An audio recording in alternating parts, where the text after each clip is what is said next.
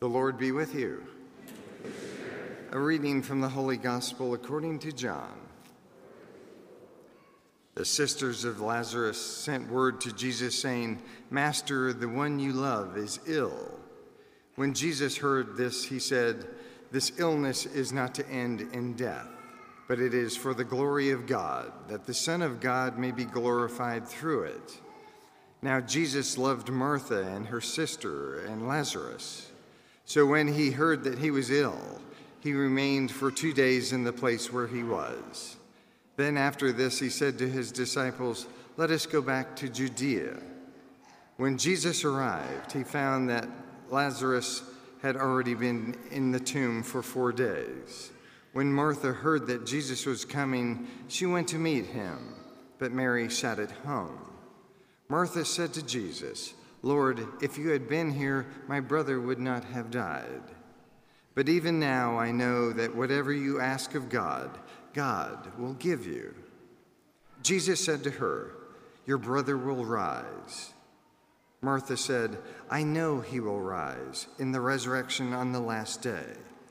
Jesus told her, "I am the resurrection and the life.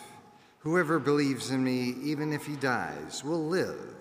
And whoever lives and believes in me will never die. Do you believe this?" She said to him, "Yes, Lord. I have come to believe that you are the Christ, the Son of God, the one who is to come into the world." He became perturbed and deeply troubled and said, "Where have you laid him?" They said to him, "Sir, come and see." And Jesus wept. So the Jews said, "See how he loved him."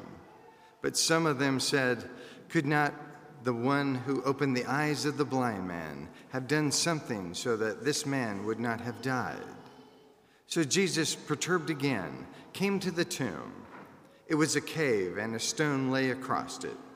Jesus said, "Take away the stone."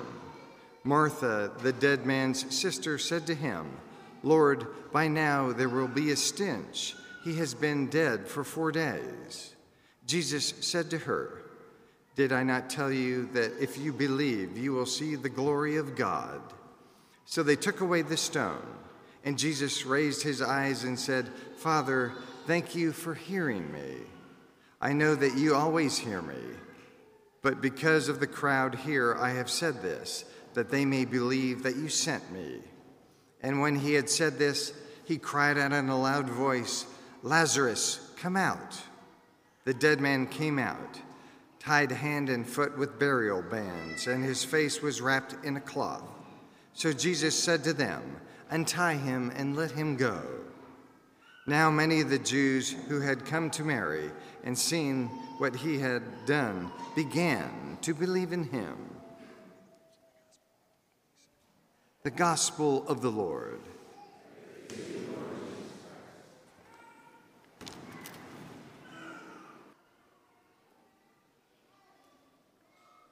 I don't know about what you experienced there with those little ones coming forward, but as they all just came forward in a childlike way and just started all surrounding around with their excitement, and a couple of them waving, and one of them said, I said, "Are you ready?" He's like, "Yeah, I'm ready."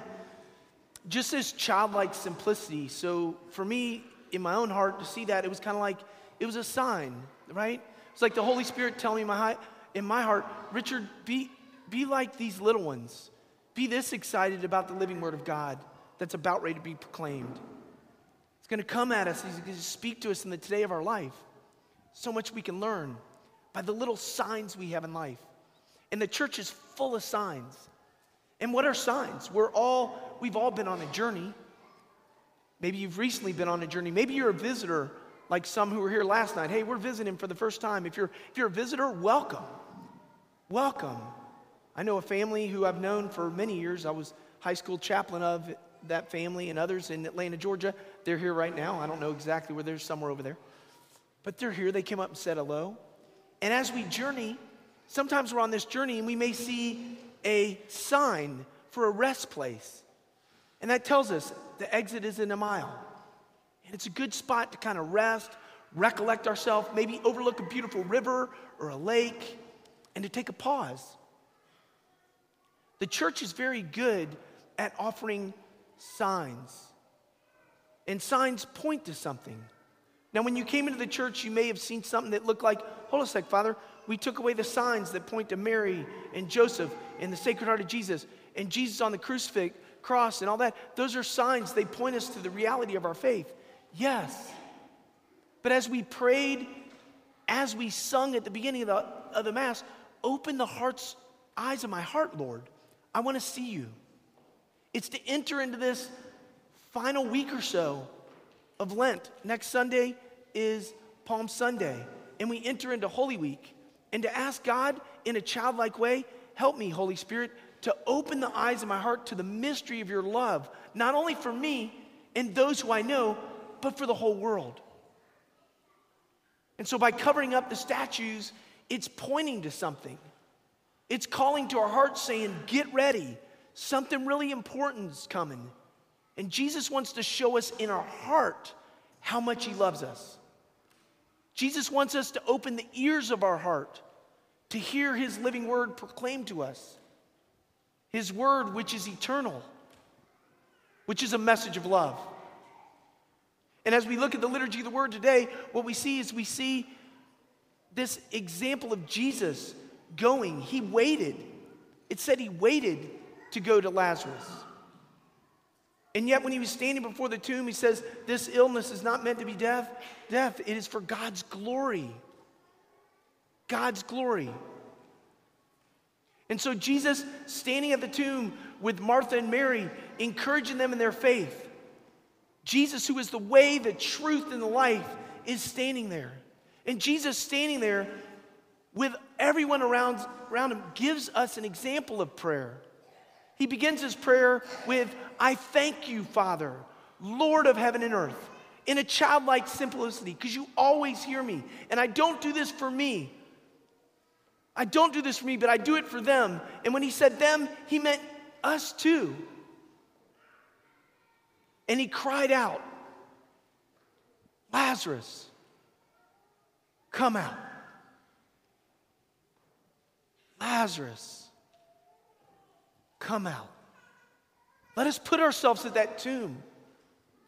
Let us with the eyes of our heart, open the eyes of my heart, Lord. I want to see you. I want to see you in that moment. I know you are real. And I know you cried that cry for Lazarus. And that you cry that cry also for me. For me. Jesus is looking at each one of us personally. It's a personal call. All we got to do is read the scriptures. Peter's call was personal. The woman at the well, it was personal. Mary, the mother of God, it was personal. Jesus peers into our heart, sees us. Thanks God for us. I thank you, Father. And he calls each of us out of whatever tomb we may find ourselves in. And so what happened in the gospel? He said, untie him. Untie him. Untie him.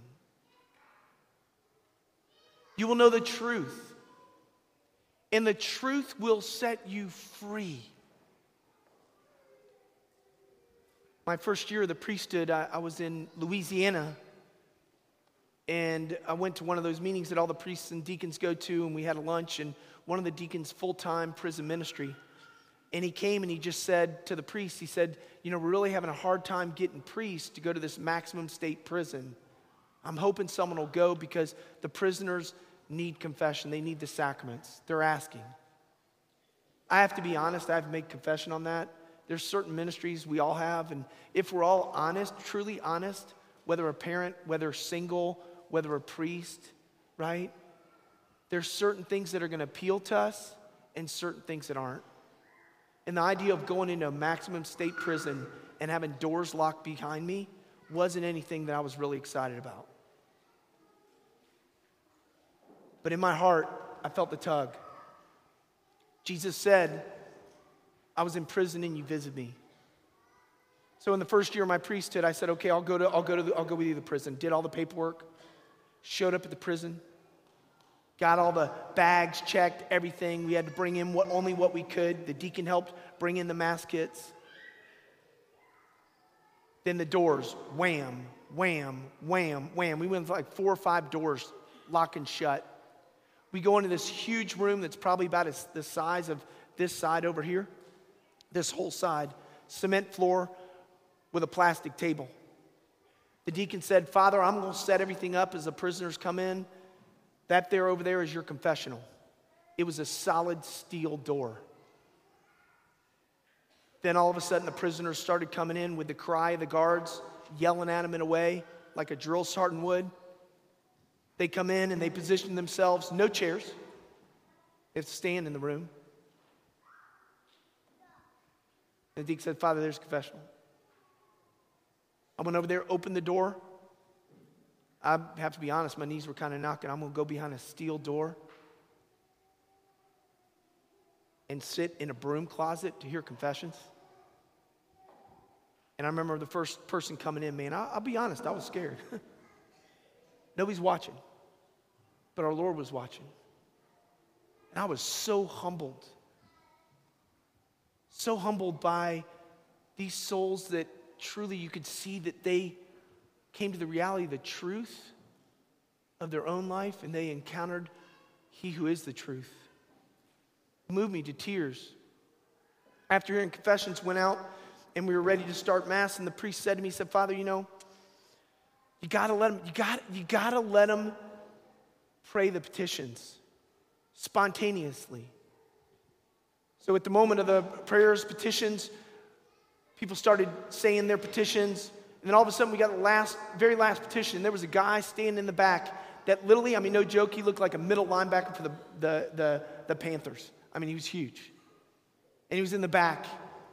And he cried out the last petition. And he said, let us pray for the victims of our crimes. And he meant it.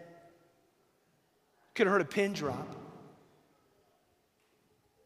At the moment of Holy Communion, they came up and they received those who weren't Catholic, who wanted to come, who got their blessing. They were there, they came up. After receiving Holy Communion, every single one of them, I have never experienced an environment of profound silence and prayer than that moment, because they fell on their knees on that cement floor and they were wrapped in prayer. They were in need. They had a desire in their heart for a Savior, and it was almost like you could touch it. Then it came time for the Mass to end, and the guards started to gather around, and a little more commotion. And one of those prisoners came up and said, Father, I need your blessing. It's tough in the yard. And the yard's the place where they all gathered. He says, it's tough in the yard. I need your blessing. So I offered him a blessing, and then all 60 of them, wham, lined up and said, give me one of those too. I want one of those too. And I'm like, y'all just received Jesus. But they didn't want to leave. And what really hit me that day was, here I am going to walk out into freedom. I'm going to walk out behind all these closed doors. But what I witnessed in those prisoners, though they were locked in behind doors, because they knew the truth about themselves, because they had a desire for this Jesus, a Savior, and they encountered the truth, they truly were set free. They were unbound in a certain way.